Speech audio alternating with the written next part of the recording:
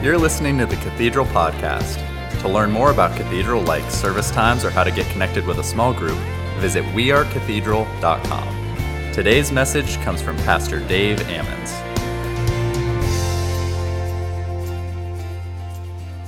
Good morning. Happy Easter. Come on. Y'all sounding good? You looking good? My goodness. We already off to a good start, aren't we? I'm going to tell you right now, if you still got your juice container, just put them on the floor below you. We'll handle that at the very end. You can take them to the trash, but don't worry about that. Also, I'd like to say, everybody who's joining us from their homes, man, thank you so much for taking the time to be here. I'd like to say a special thanks to all of our people who are joining us somewhere across the world, our international crew that joins us. Can we just give it up for everybody who's joining us online? Thank you guys so much. It's such an honor for you guys to participate. So thankful. And thank you guys for everybody who's shown up here in the Low Country. Listen, this place is packed.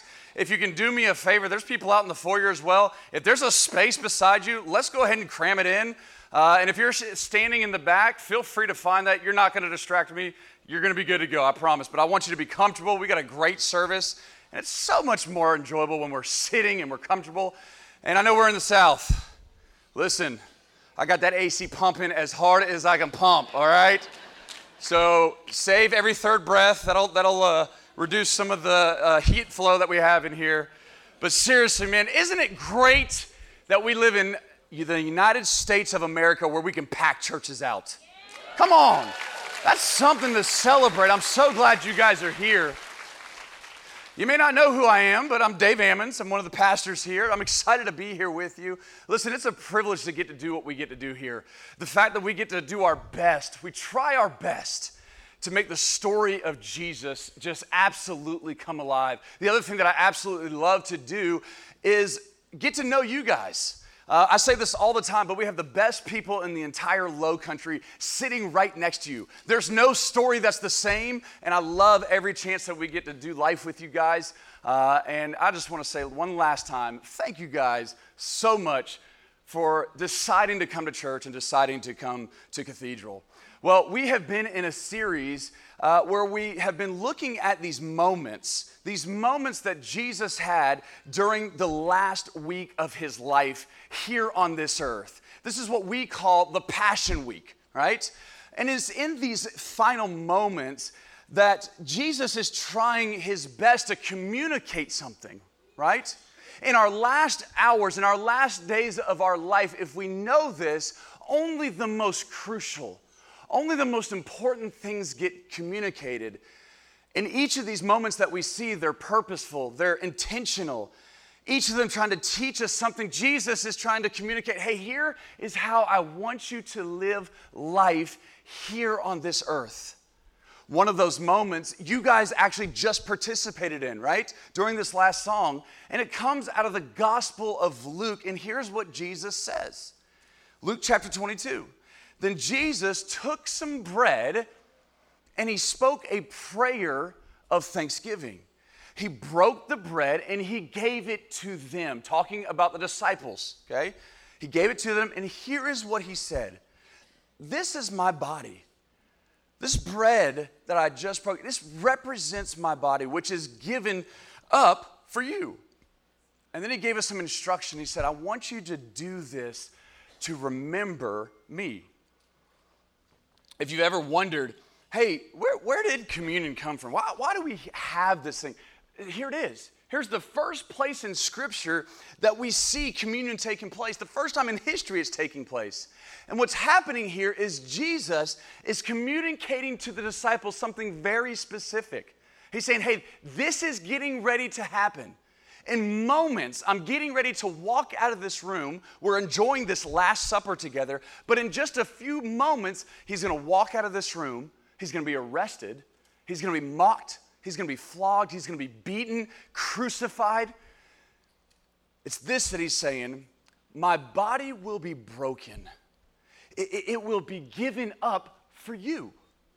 This suffering, this crucifixion, right? And even the resurrection, this moment that Jesus is trying to communicate to us, he's saying, hey, this is the most important event that has ever taken place and will ever take place. And I want you to do something. I need you to remember something. I want you to remember what I did for you and what it means. Don't forget. More importantly, he doesn't want us to just remember what he did, but who he did it for. He did all of this that I'm talking about for you and I. But here's the question that we all have. Here's a question for every single one of us. What makes this crucifixion different? I mean, thousands of people went through this horrific, shame-intended death that the Romans created and perfected, right? Thousands of people went through it. But what was different about Jesus being crucified? What makes Jesus' death on the cross so significant? Well, Isaiah chapter 53 gives us a little insight, and here's what it says. Here's what it tells us. It says, he, talking about Jesus, he was despised. He was rejected. He was a man of sorrows, and he was acquainted with the deepest grief. We, talking about humanity, talking about us, we turned our backs on him and looked the other way. He was despised, and we did not care. Yet it was our weaknesses that he carried. It was our sorrows that weighed him down. And from this scripture, we see the significance of what Jesus did when he died on the cross. So let me give you just a couple of these here this morning. The first thing that we see, he had a choice. Listen, he didn't have to do what he did for us. He was up in heaven having a great time. But he made a choice to come out of heaven, come down to earth in human form, live a blameless life, and die the most horrific death this earth has ever seen for you and me. He had a choice. He didn't have to do it. The second thing we see from that scripture is he was innocent. He's the only person on this earth that can claim that fact. He was innocent. Third thing that we see of the significance is this, is that all of the other people that were crucified during this time period when this was a practice of crucifixion, they felt the weight of their sin. Whatever got them up on the cross, whatever crime they committed, right? They felt the weight of their sin. Jesus didn't. Jesus felt the weight of our sin. He felt, and he bore what our burden was. He bore our burden for us. It was our sorrows, that scripture says, that weighed him down. The last thing that we see from this scripture is this, is that we were the ones that were supposed to be up there. Us, not him. Scripture actually tells us that the wages of sin is death. And that's the exact price that he paid for you and for me. He took my place. He took your place. And as significant as all of this is about the crucifixion, the reality of what we see playing out here during this final moment during the Passion Week, Jesus had one more thing for us to witness. Something that shocked the people of this time. Something that shocked even the disciples and actually still shocks people all over this world today. And I think if we could ask Jesus, what would be the most important thing about Easter? It wouldn't be about the crucifixion. It'd be about his resurrection. The fact that God raised Jesus from the dead and the significance of what that action means for the entire world and for every generation that ever steps foot onto this planet. You see, this isn't just something that as Christians we believe, right? This isn't a myth that we talk about. This isn't even some folklore story that you listen and read about or watch on Netflix, right? That's not what's happening. Rather, hundreds, even thousands of people saw him. Many historical documents actually found over generations really point to this exact moment, this exact event taking place. Witness accounts. In fact, let's take a look at one of those witnesses, one of the guys that had an up-close encounter that day. Take a look at this.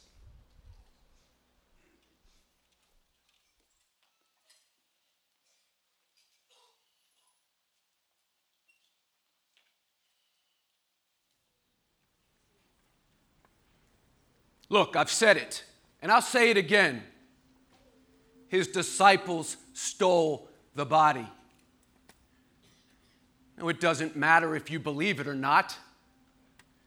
They did what they had to do to keep the myth going. The problem is, the idea that his body was stolen is almost as ludicrous as what actually happened. You see this? This is a Roman seal. I know. Doesn't look like it means very much, right? But when I place this seal on anything, a letter, a property deed, a tomb, it means everything. It means whatever I mark with this seal is under the ultimate authority of the Roman Empire. Much like a Roman soldier, like myself. So, you remember those religious leaders? The ones who had Jesus executed in the first place? Well, they were terrified. They were terrified that the disciples would carry out their plan, steal the body, and then spread the word amongst the people that he had somehow resurrected from the dead. So they went straight to Pilate, and they insisted that he seal the tomb. Well, that's where I come in. And like any good Roman soldier, I followed orders. And I sealed that tomb under the weight of Caesar himself.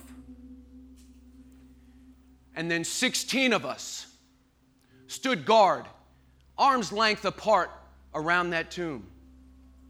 No one was getting past us. Oh, and the idea that we all nodded off and allowed this to happen? Do you know what happens to a Roman guard who falls asleep on post? Best case scenario, the man who fell asleep would be beaten or burned or both.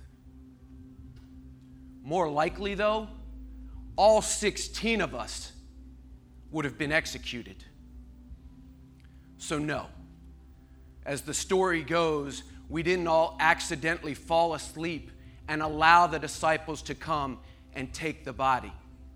But I've been paid good money to tell it that way. How am I doing so far? So now are you ready to hear something even crazier than that? Something that as long as I live, I will never forget. What happened that morning? So as we're standing guard around the tomb, and the earth began to shake and tremble under our feet, and then this enormous being appears out of nowhere. It doesn't matter how I describe it. I can never do it justice. All you need to know is this. When I looked inside that tomb, the man who I had seen executed in the bloodiest crucifixion I had ever witnessed was just gone. So why are the 16 of us soldiers still alive? I'll tell you why. Because now I'm telling you the real story.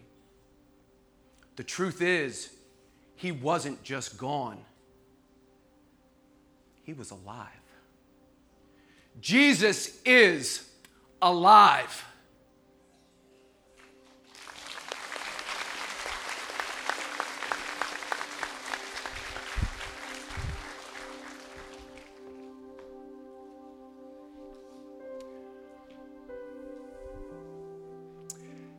I think we're all starting to realize something.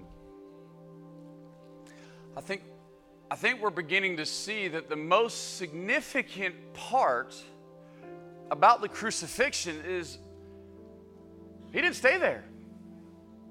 He didn't stay dead. Sure, he was gone from the tomb, right? But it wasn't because they just moved him. They didn't just pick him out and move him. No. He was alive. That's why the tomb is empty. He's alive. So I want to talk about that resurrection. What does that resurrection mean for you and I? I mean, over 2,000 years later, how does this impact my life? So here's what I want to do. I want to highlight just a couple of things that happen because of the resurrection. Simply because of what Jesus did when he rose from the grave, there's a few things that happen in our life. First thing is this, is because of the resurrection, things that we thought were dead in our life, they don't have to be. Because of the resurrection, when all hope feels lost, like our situation is not going to get better. There's no way that my situation is going to be able to turn around. Listen, my life is just too far gone. Dave, you don't understand the situation that I've had to deal with. I just, Dave, if I can be honest with you, I just don't know how it could possibly turn around. His resurrection brings hope into every challenge that we face. Not just a few challenges, not just a couple that he feels comfortable dealing with. Because of his resurrections, things that we thought were dead in our life don't have to be. Second thing I want to highlight is this, is that things don't have to stay the same. Maybe you've settled on the inside of you that this is just how life is. This is just how life has to be. After all, I don't have to convince you that this world is pretty tough. It throws a bunch of stuff at it, does it not? Maybe we've settled on the inside of us that this is just what living life is. I got to deal with it. You see, many people in this world, maybe even you here today, have settled. Dave, I just struggle with depression. Every day, wake up, it's just there.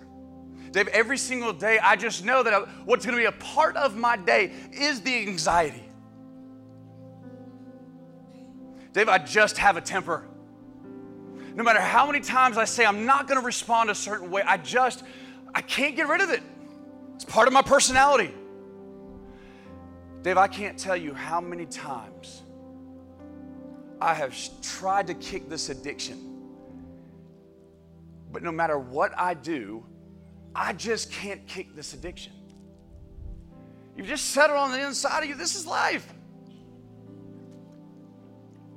But because of the resurrection, Jesus can get involved into our situation. And scriptures like John chapter 10, verse 10 cannot just be something that we read in our Bible or on a screen in just a second. But they can be verses that we literally live out every single day. That's the hope that Jesus has for us.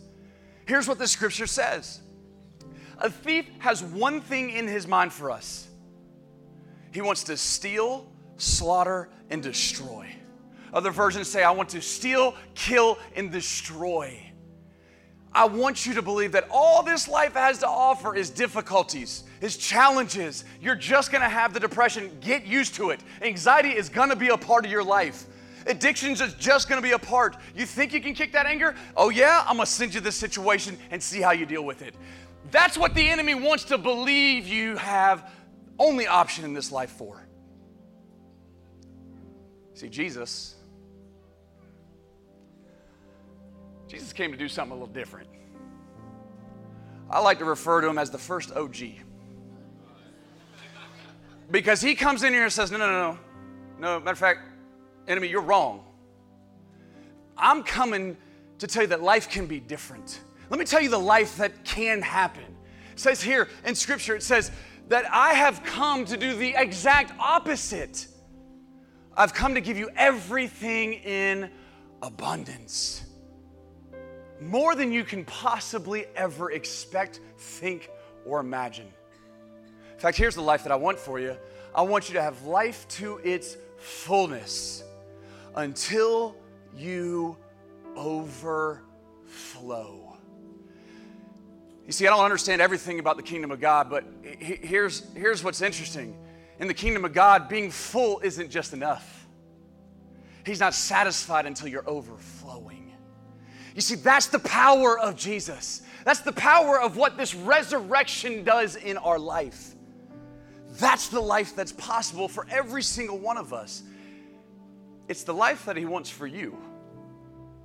Final thing I want to highlight for you is this, is that if all we got from this resurrection, the only thing we get is salvation and the fact that when we say yes to God, that we get to spend eternity in heaven with him, listen, that would be enough. That's enough. But he didn't stop there. He gave us so much more because he wants us to have more in this life on earth as well. I've come that you can have life here to the fullest. You know what I love about Jesus? He gives every single one of us the choice. He doesn't mandate all this stuff that I'm talking about. He doesn't mandate a relationship with him, though he desperately wants a relationship with you and I. More than we'll ever humanly possibly understand. He desperately wants that relationship. But he leaves it up to us. What's incredible is all of this is available to each and every single one of us. And there's not a single thing we can do to earn it. No matter amount of works that you can do to work your way into the kingdom, nothing we can do to earn it. It's simply this. It's as simple as a choice to accept him and what he did for us. I'll tell you what, here's what I want to do. Let's do this. Let me show you what this looks like in real life. Don't just listen to me talk about it. Let's not just sing about it. I want you to see, how does this actually happen in real people? What does this look like? I want you to listen to a few people that are from the Bible all the way to people who are with us today, sitting possibly even in the chair right next to you. Because they've experienced this resurrection power that we're talking about right now. That because he lives, their life is changed forever. Take a look at this.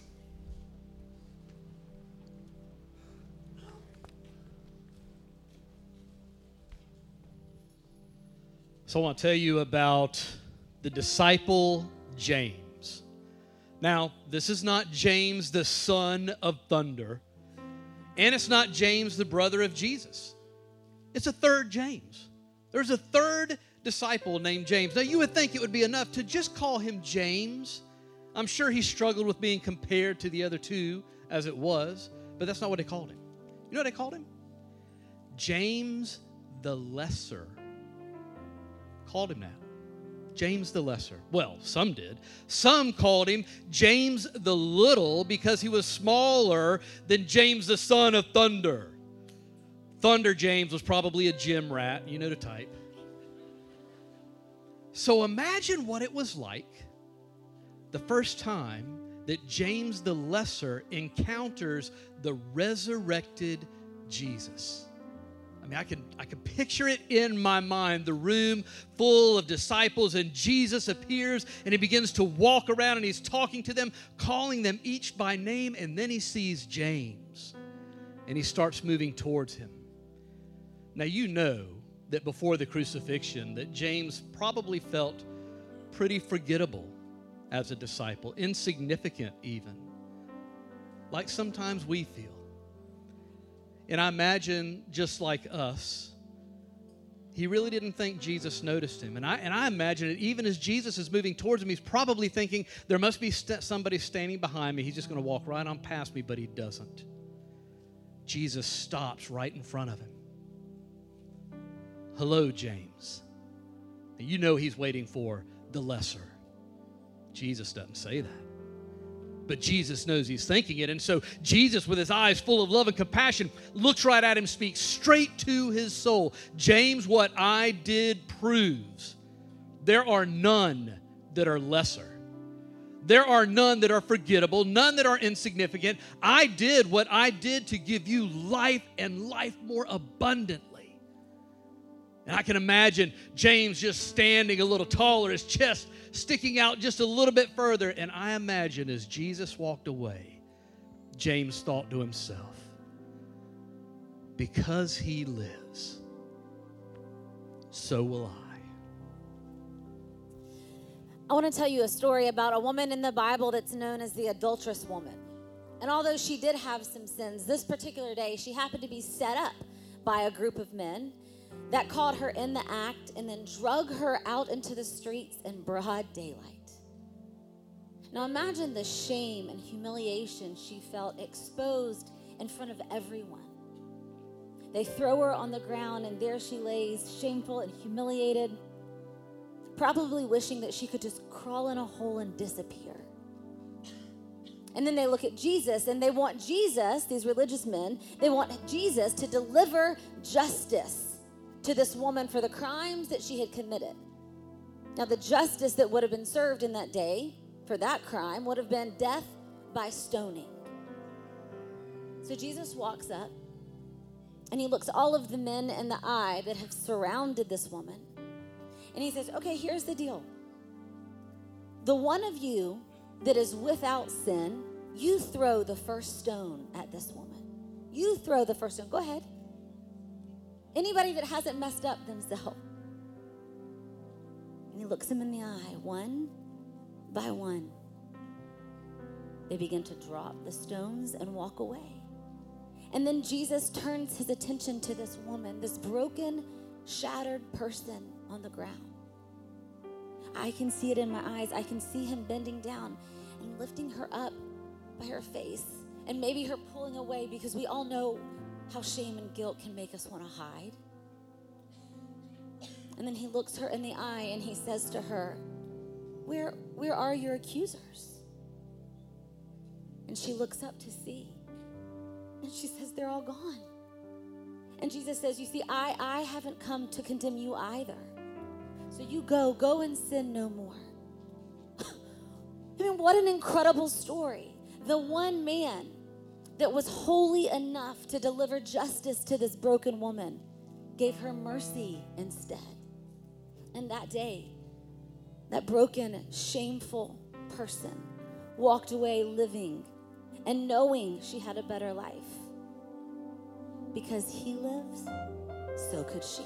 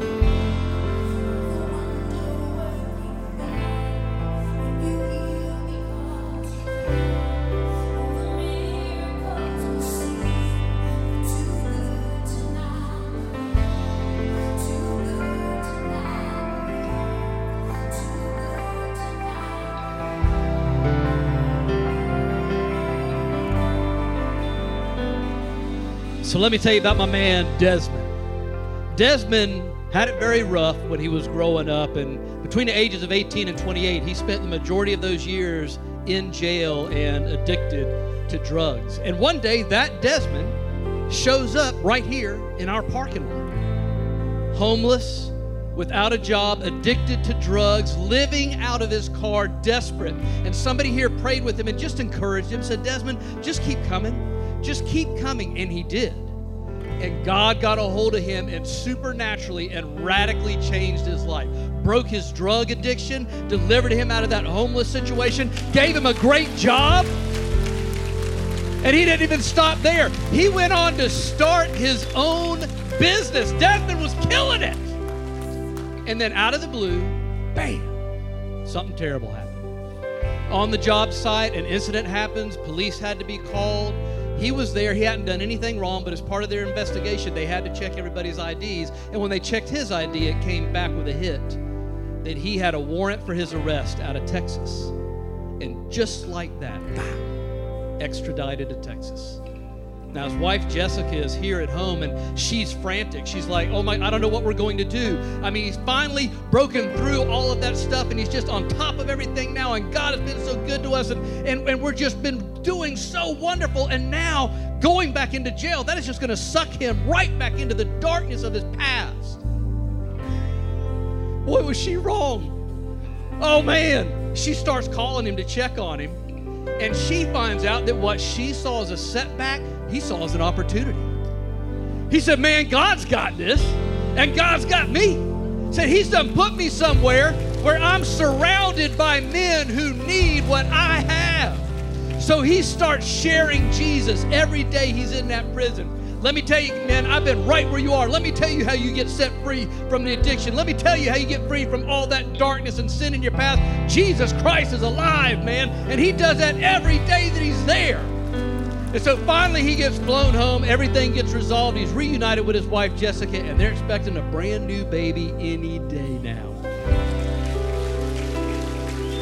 So if you ask Desmond, how's that possible? How can you be set free from the addiction? How can you be delivered from homelessness? How can you possibly see purpose in such adversity? You say, man, that's easy. Because Jesus is alive. And because he lives, so will I. All right. This is Brandy's story. Brandy is a beautiful wife. She has 3 precious children. She serves here at Cathedral, volunteers with us. And just to know that woman is to love her. She's a true sweetheart. And last May, she found a spot on her ear that turned out to be melanoma cancer. So Brandy comes straight to the church. She gets friends and family to gather around her, and we all pray for her. And this is what was prayed over Brandy that day. Was number 1, that the cancer would be gone. And number 2, that she would have a peace through the entire situation, a supernatural peace that would surpass all understanding. So Brandy goes in for the surgery to have the spot removed, and they actually realized the cancer was a bit more aggressive than they thought it was, and it had gone into her lymph nodes. So they have to take 28 of the lymph nodes out during that surgery. Then about a week later, she gets a phone call that they didn't get it all. And so they've got to go back in for a second surgery. But when you talk to Brandy about this part of her story, she'll tell you, she said, I wasn't fearful at all. I had a peace that really did surpass all understanding.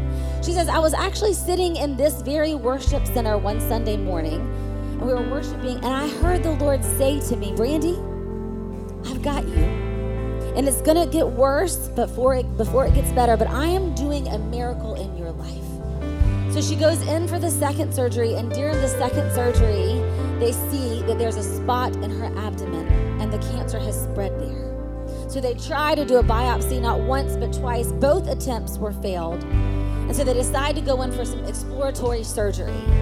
While they are in the exploratory surgery, they come out after an hour. And the doctor says to Brandy and her husband, we have no idea what is going on, but we can't find cancer anywhere. And he says this was what the doctor said. He said, this is just one of those really unlikely situations that we have no explanation for, right? They have no explanation. And then 3 weeks ago, Brandy goes for a follow-up PET scan and brain MRI, and still, there is no cancer anywhere to be found. And although the doctors are continuing to say, we have no idea what happened, what Brandy will tell you is that because he lives, so will I.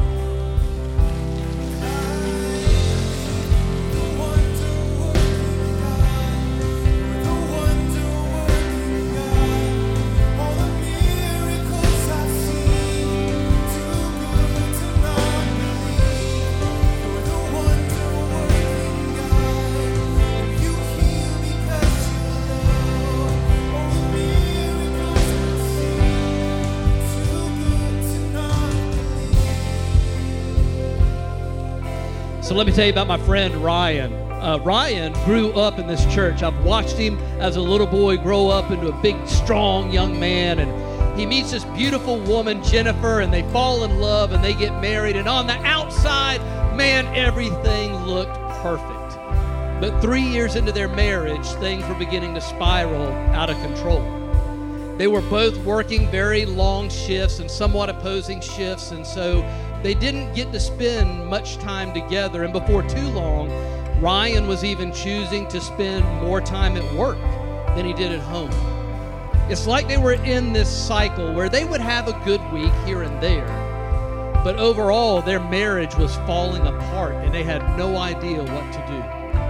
And so Ryan finds himself thinking, I don't think it's going to get any better than this. And if this is as good as it gets, I'm done. I'm out. He said, Eddie, what I really wanted to do is just run away.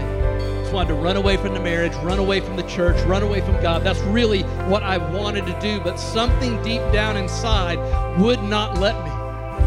And I had to make the conscious decision to not do what I felt like doing and knew what was the right thing, and that is me and Jennifer had to pull all of our friends and family around us. Good friends, friends that loved us, that would speak truth to us.